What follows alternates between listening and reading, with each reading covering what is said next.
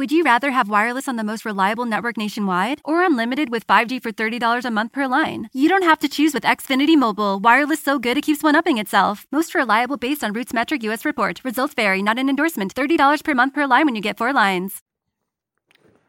Hi there, I am Adam Kirbas. This is another episode of my podcast. We are still in the pandemic. Nothing has changed since yesterday, and nothing is going to change in the foreseeable future, as it looks like. I'm here in Ordu in Turkey. It is a cloudy and rainy August day, an ordinary day, and we will continue talking about screenplays. I mean, something again I have to add before we continue. I mean, of course, we were talking about screenplays, or especially as characters, characters, and why they may have appeal to some people, or why certain characters appeal to people. So we are, in a way, analyzing these characters, and we were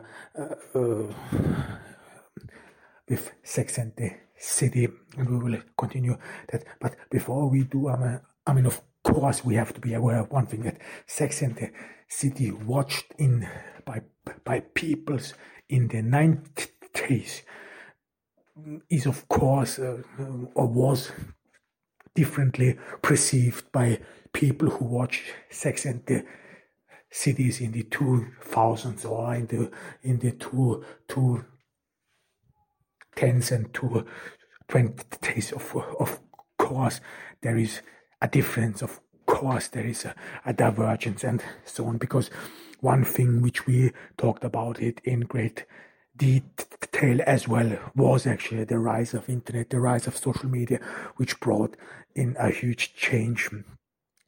Especially was the most significant change, I would say, in human history, or one of the most significant changes in human history.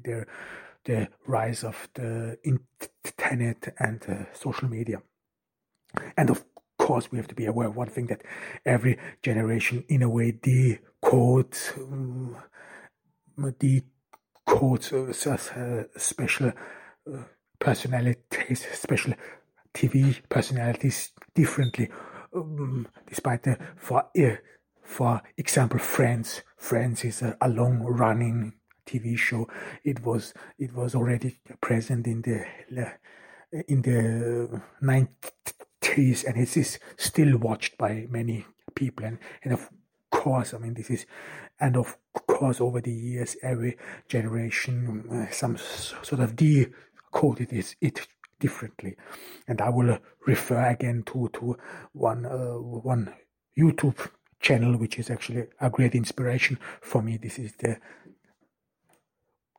YouTube channel, The Take, and there they some sort of outline that Sex and the City was in the beginning more in favor of the character Samantha, and then times or things shifted towards Miranda. I mean, we talked about some of the reasons why, but again we have to emphasize to the fact that every generation decodes some things, or codes and decodes something differently. I mean, we will talk today a little bit about Madman, about Don Draper, and what especially younger generation, especially the millennial generation, might think of Madman, why they really admire them and so on. And this is of course different from other generation. I mean, baby boomers and so on, they have other characters to look up onto. I mean, they admire other characters. I mean, I did not I would say I did not think, or this is of course in a way different. Maybe I will make a podcast about that as well, but assumably, I mean, in the 60s and 70s, Western movies were very present. So the baby boomers, in a way, they grew up with Western movies, John Wayne and so on, and then as well as science fiction, especially through the Cold War. And this has, of course, other implications. You seek or you admire other characters and so on. I mean, I talked briefly about James Dean. Well, now I don't know the English title of it. This was a novel of John Steinbeck with James Dean. I mean, I only know it is East of Eden. I think it is East of Eden, where a father has two sons, and one of the sons is some sort of at least in a way is a socialist, or has some socialist demeanor, whereas the other son, impersonated by James Dean, has some sort of a more capitalistic approach and so on. So and this other son, who is more capitalistic, and so it is more admired by his father and more approved by his father, and whereas this son who has a socialist demeanor in that sense goes nuts and so on. So this is how we have to understand, in a way, certain schemes or certain people we admire from their perspective. For example, for millennials, watching a Western is pretty much boring. I mean, if you now this is very subjective, so this is my personal opinion, but I struggle to sit through a Western because it is really some sort of, it has in a way nothing inviting for a millennial yet. Other generations loved it, admired it, and so on. So we always have to see this in a different perspective. So before we continue, and now I will continue with Carrie. I will sum up, I mean, what I talked in the end about yesterday, and this was that Carrie, in my opinion, the Sex and the City main protagonist, it is actually not a whole character.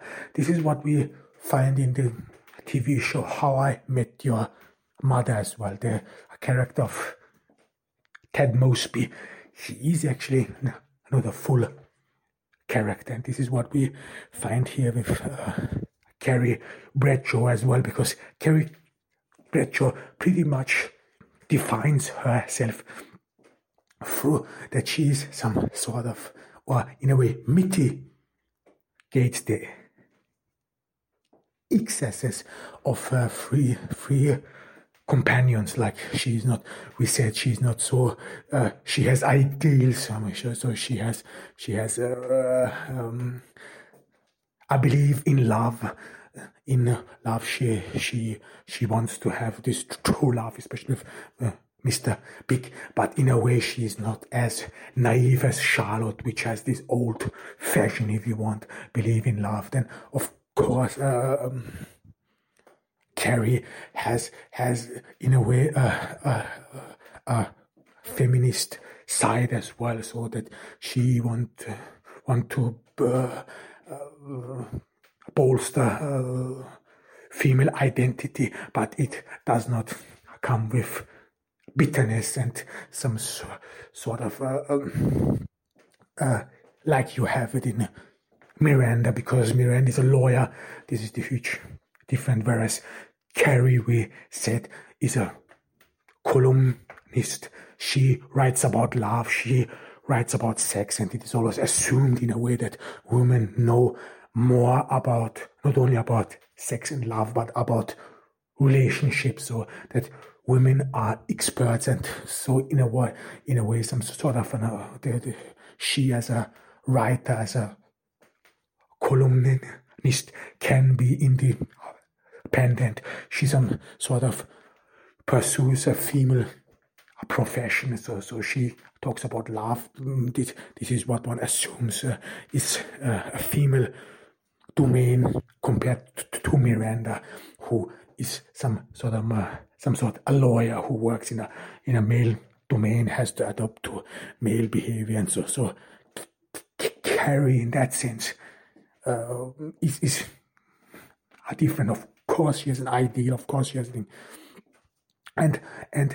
and Carrie in a way differentiates herself from Samantha as well. Of course, she has a sex drive. Of course, she has some sort of a yearning for this male desire.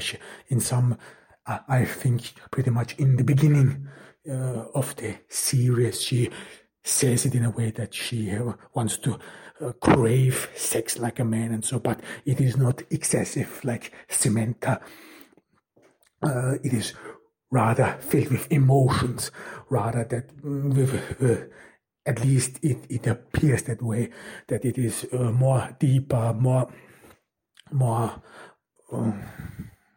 with an ideal guided, and this ideal is the love she has for Mr. Big, or in general the love she has, or this idea of love she preserves in herself, and this is partially the difference to Samantha. And in that sense, you have to be aware that Carrie is some sort of a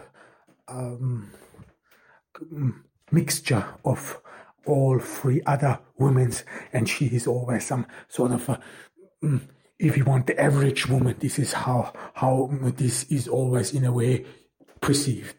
The average woman, or maybe not the average woman, but so this girl who is smart, who is beautiful, who has some sort of values. This is all again some sort of that you try to appease all these worlds, so all these demands of the world, which some sort of puts forward you. I mean, we talked about it. I mean, especially with the character of Samantha, that if you as a woman, if you have some sort of male craving, have a lot of sexual partners, people consider you as a whore and so on, and they will chide you and deride you as a whore. And with Carrie, we have some sort of in a way this attempt. She's some sort of a woman who has if you want a healthy sexual drive, and a healthy sexual drive means that she is capable to a meaningful relationship, that she wants to settle down. She wants to marry Mr. Big and so on. But as well as in the same instant, we have some sort of in Carrie the drive to be as a woman, to be independent. This is some sort of you have with her as a writer. So she pretty much does her own time. She writes about her own experiences, as well as about the in general, about the experiences of others and so on, about relationship, love, and this makes her some in a way independent. So she's an independent writer, freelancer, I assume. However, and then you see these combinations. So if you want, Carrie is some sort of admired by many women, especially women who some sort of know that there's a rift within the society. We talked about it the last time. I mean, in order to be successful as a woman, you have to adopt to some certain male behavior, in sacrificing your femininity, but when you do not go along with it, when you want to preserve your femininity, then this always comes with a loss of career opportunities as well, and as well as that if you mostly if you want to be successful as a woman, you have to do it in a male domain and so on. And with Carrie, things are of course different, because with Carrie we have to first time, it is an ideal, of course, because it is rather been put as an ideal. We have some sort of a woman who is feminine, who dresses like feminine. This is the difference to Miranda. Carrie dresses more feminine, more with style, if you want. So she has a lot of style, and more with style, more with beauty, and yet she succeeds in her field. She's independent, and yet she can still preserve her femininity, and this is healthy in a way. This is some sort of transmitted. This is healthy. She's successful in a male, in a female domain, and this female domain is important because of the topic, because of love, because of relationships. This is what you see pretty much in Sex and the City. The entire series is about love, is about relationships, is about not sex per se, but it is about relationship, and it is then presumed it is the most important thing that's out there, and carries in a way ahead of her field.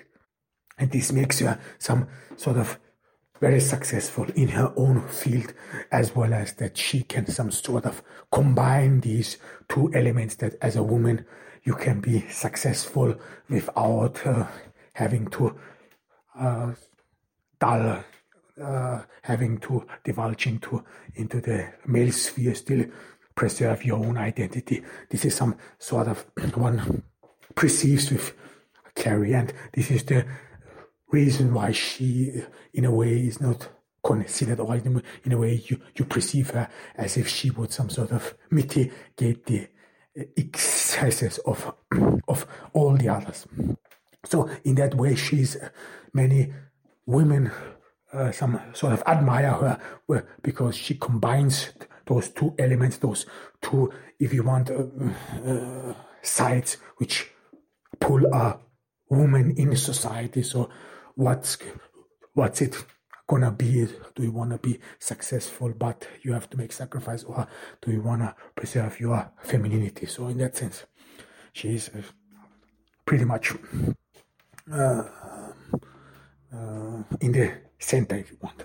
Then the second thing, of course, is that Carrie always appears to be the smartest of it all. So, but in a way, smart in a human way. I mean, of course, Miranda has been considered as very neat, smart, and so. But you could see that Carrie she's not the tallest. I mean, she's smaller than Cement, or shorter than Cement, and so. But she's some sort of way you perceive this, and this is again very common. So she's some sort of a smart in a social way, in a human way, in a more relationship way.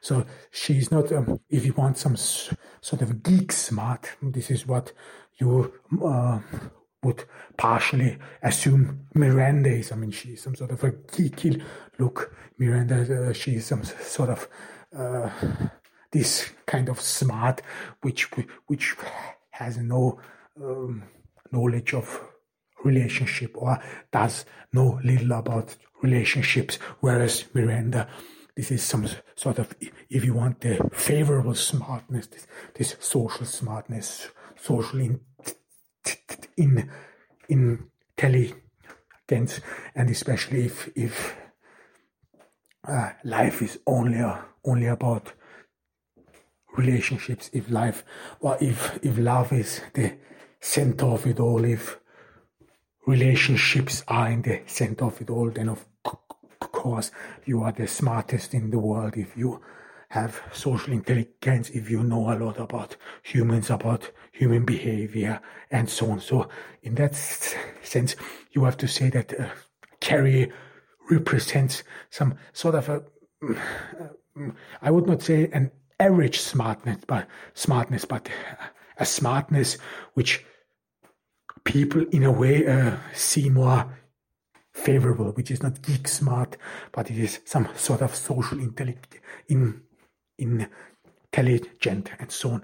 This is what you have in Gilmore Girls as well. I mean, for those who know the TV show in Gilmore Girls, if you have the Paris, this is Rory's friend, and then Rory, I mean, they two represent the two forms of smart in a way, whereas Paris in the Gilmore Girls represents some sort of a crazy, geeky, and strange way of smartness, whereas Rory some sort of represents a more human smartness, so down to earth smartness. This is especially Jennifer Lawrence, for example, in public always represents herself in that way. So she's in a way down to earth, has more social intelligence. So this is the way more favorable smartness than geeky, crazy smartness in that sense. And this is again what Carrie Bradshaw in Sex and the City represents as well, because she's smart. This is of course which you perceive. She knows a lot of about relationships. She writes for a newspaper. She knows people. She has values. So she lives by these values of love and so on. So she's not shallow, but as well as she is more feminine. So she's smart and yet still can preserve her femininity. And this is some sort of a favored smartness. This is a smartness which everyone would some sort of approve, or which we would in a way see as very positive. And Carrie Bradshaw in that way in Sex and the City favors this or represents it, and this is the reason why she is some sort of the main protagonist. This is what you have in How I Met Your Mother as well. Ted Mosby, he some sort of mitigates all the excesses of the others. I mean, especially of Barney Stinson. I mean, Barney Stinson, who is a pickup artist who wants to have a sexual intercourse with a lot of women whatsoever. And then there is, of course, Marshall, and who are some sort of married his college sweetheart. So there you have those two extremes.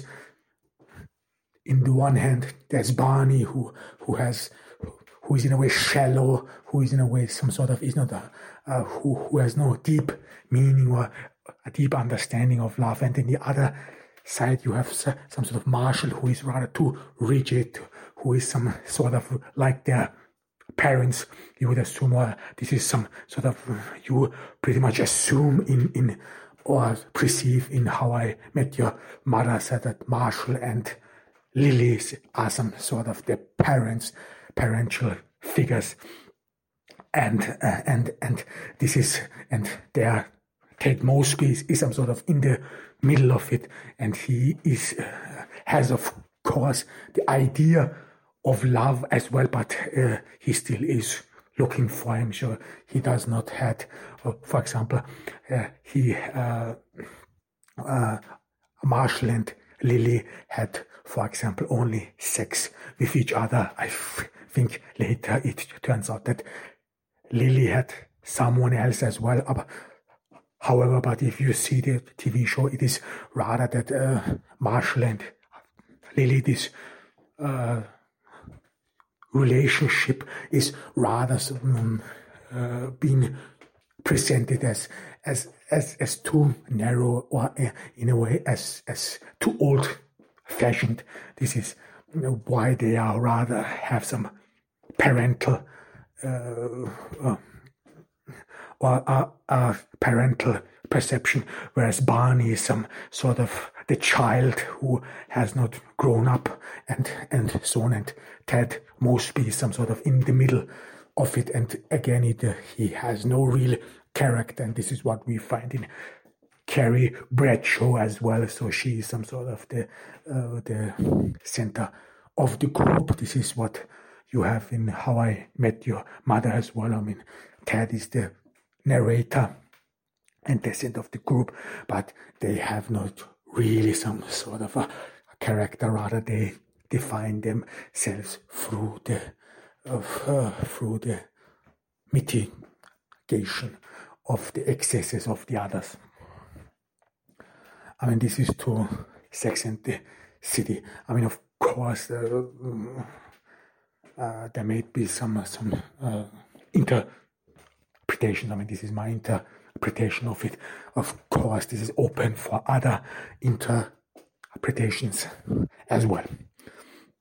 However, I want to continue. This is for me very important for another TV show character, and this is Don Draper. I think this is actually a very interesting character, and again I have to and again I have to emphasize that you have to see this all from a different perspective, and especially in Don Draper, you can some sort of if you want, anticipate how many different people would decode the character in that sense. I mean, I would say, especially men, so I will only talk about the perception of men. But from a male perspective, one thing which in a way immediately picks out is, of course, Don Draper has a lot of sexual partners. He has a lot of women in his life. And for many men, actually, this is very, really favorable. So someone who has some sort of this edge, if you want, who has a lot of sexual relationships, this is admired, especially in a society. I mean, this is in general in a male society. We talked about this. This is about being a potent man, to prove your potency, to have some sort of male strength with a lot of female sexual partners. This is admired. This has been considered manly.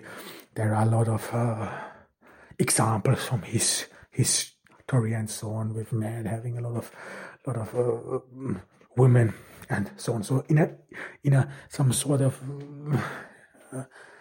society, in a male society where you have to prove that you are a man, that you are strong, that you are vivid and so on, of course it makes sense that you have the means or show the means of your male success. We talked about success. This is not about just be like this. It is about success, especially with the turn and with the rise of the economic gender, or with the businessman narrative. So those wars, or especially in continental Europe, well, the military or the reputation of the Austrian of the European militaries declined.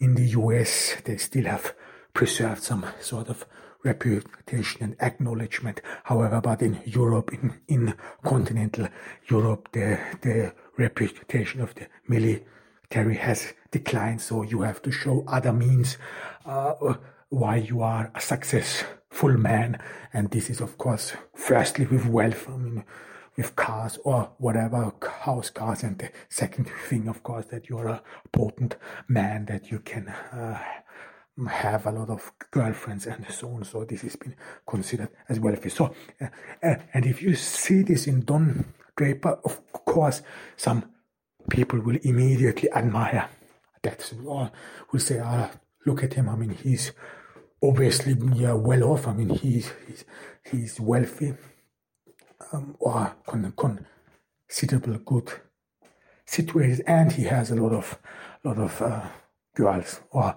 women in his life, and he is some sort of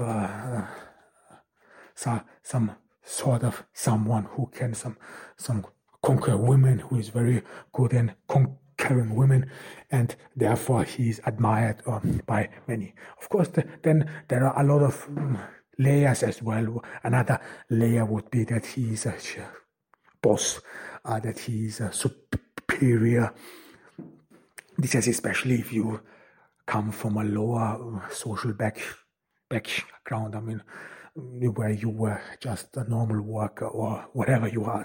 So where you never had the chance to or where you were just a subordinate, whatever. I mean, in an assembly line, apprenticeship, carpenter, whatever. There, of course, you people have a partial desire to be on top, or to be considered the boss. So, and in Madman, you see this is a very positive approach, or a very masculine approach to being a boss. Because if you only see some sort of in Madman how, for example, Roger Sterling in a way conducts himself. Of course, he is the boss as well, but Roger Sterling in a way appears stupid, or is not naive in that sense. Some sort of someone you can hardly associate with, especially if you come from the lower backgrounds, because in Roger Sterling you some sort of really perceive that he is someone with privileges and so on. But the difference between Don Draper and, for example, Cooper is some sort of the other superior, if you want, in this ad agency, that Don Draper is some sort of a manly boss. So he's not one of these bosses who is just some sort of is in charge and some sort of talks about responsibility and so on. It would be way more different. For example, we talked about Grey's Anatomy. There are different processes in work. If you some sort of admire Richard Webber of Grey's Anatomy, or Preston Burke, because they are vividly some sort of they are doctors, you know, that some sort of, or in a way, if you're not highly educated, then of course you feel the barrier way more stringent or way more vividly than you might feel, for example, with Don Draper. Because what does Don Draper do from a perspective of someone who has worked physically or had physical labor? He's just someone who sits around all day long, smokes and drinks himself to unconsciousness. And there it is some sort of easier, if you want, because you don't feel this barrier anymore. It doesn't really look difficult in a way to be an ad man. So you have just some occasionally some epiphanies, and that's it. However, but this plays probably only a small role. But the main or the reason why Don Draper as a boss because he is some sort of the or one of the leading executives of the ad agency is that he's more favorable, so that he's a boss, and he takes advantage of this as well. So you are a man, you take advantage of male, and this means that you have sexual partners, that you have a lot of females and so on, and as well as that you admire because he's not so petulant like Roger Sterling or some sort of distant and far detached like Bert Cooper, who is the other one. However, so you have some sort of many layers how people would in a way admire him. And the next thing, and this is then if you skip through them, then you come to other layers of understanding why Don Draper might be admired by many men. And this is then beyond, this has not only to do with that he has a lot of women, that he's a very potent man, and that he's in charge, that he's the boss, and he's some sort of a masculine boss. He's not some sort of weak in that sense, or in a way talks about the responsibility you have as a man fathers. This is something which you less feel by it. However, then another way to see it, or another way to admire it, of course, Don Draper or the TV show Madman, of course, reflects partially the life of man in the US in the 60s and 70s. This is true, but nevertheless, again, the Madman Don Draper has as well as a lot of influence to my generation, for example, and it still speaks to my generation because of this social mask, and especially if you see in Don Draper, and this is something you could interpret in that ways, that Don Draper in a way represents two forms of manhood, and the first form is the desirable. This is how everyone wants a man to be. So he's successful, he's potent. He's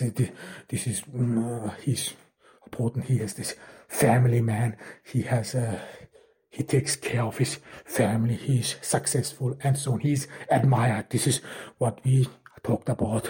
What many people do not see, but if you are a man, or as a man in a society, of course, you have to fulfill some expectations society has on you, especially if in Don Draper society, if you want, has still some sort of conservative expectations on you, no matter whether people say, yeah, this is all obsolete, no one cares about them anymore, yet still people have these value systems incorporated, and in this value system, a real man who is he's successful, he takes care of his family, he's potent, he has money, and so on, and he has some sort of a lot of women who admire him, who wants to be around him, even though you see this as well as in Sex and the City. I talked about this. I mean, if you only compare Mr. Big to Steve, to Miranda's boyfriend Steve, then you see the huge difference, and you would see then that Mr. Big is still has some conservative attitudes, or represents conservative values values of male success. And this is what you see in Madman as well with Don Draper. And then you have, of course, the darker side of Madman. And this is that Don Draper is actually Dick Whitman, and that he's a coward, especially in the Korean War. This is what no one really wants to talk about, is that he was actually a coward. He pissed himself and he took over the identity of someone who is actually a war hero. So here are again analogies to this militaristic gender.